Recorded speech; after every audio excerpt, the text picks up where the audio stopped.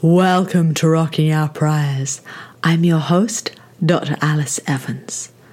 Now, monsoon rains can cause enormous damage. Heavy rains and landslides in Himachal Pradesh have recently destroyed properties, crops, infrastructure, and 41 lives just this week. Extreme floods like these are becoming more frequent. Alongside global warming, this threatens food security, development, and also gender equality. Extreme flooding may also increase early marriage and early childbirth while lowering schooling. This comes from an important new paper in the Journal of Population Economics by Kana and Kocha, which I'd like to share with you now. So in 2008, heavy monsoon rain caused the Kosi River to burst through an embankment, change course, and submerge much of northern Bihar. 1,000 villages were severely affected. These floods were totally unexpected. Most families hadn't experienced floods for several decades. Suddenly, they were hit by a massive economic shock. 350,000 acres of paddy were damaged. The economic loss was estimated to be around $135 million. 1 in 4 families was compelled to move. Almost 500,000 people shifted into temporary camps. Before the floods, there was no downward trend in marriage. Grooms were actually marrying later. Then Kosi hit. In the affected districts, young men and women suddenly married younger. Men's age of marriage fell by 10 months. Male child marriage increased by 125%. Kana and Kocha show this by using India's 2016 National Family Health Survey, and since this includes retrospective data on age of marriage, they can track changes over time. So yes, for one, men start to marry earlier, and so do women. Now, why on earth would extreme floods exacerbate early marriage? Well, grooms' families may have sought dowries in order to mitigate economic calamity.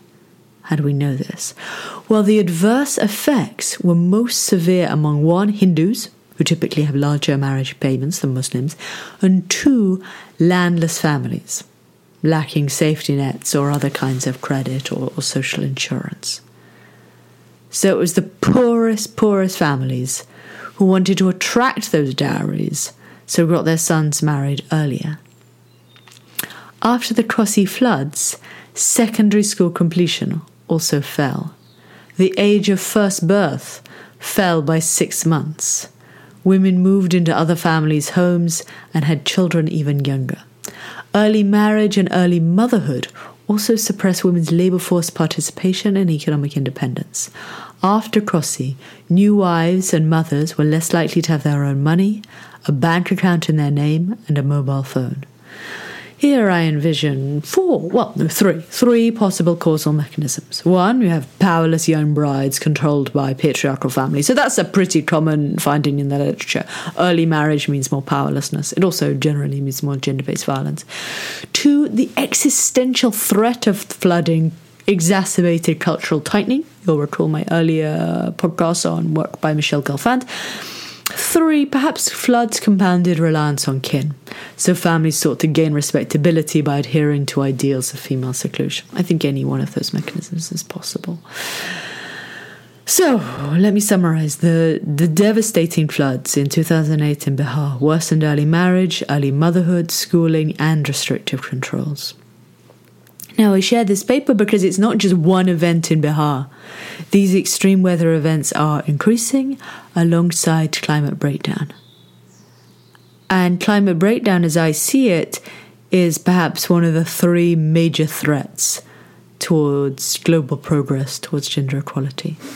Thank you very much for listening. If that was depressing, let me say 2 things. 1, that's part of the great gender divergence, that progress is not inevitable, that patriarchy is especially persistent, and it won't necessarily get any better. But if you, for your own, mental health, want a happier, more optimistic podcast, then please flip back to the previous one on Singapore on how rapid industrialization has enabled incredible progress towards gender equality. Thank you so much for listening. Take care.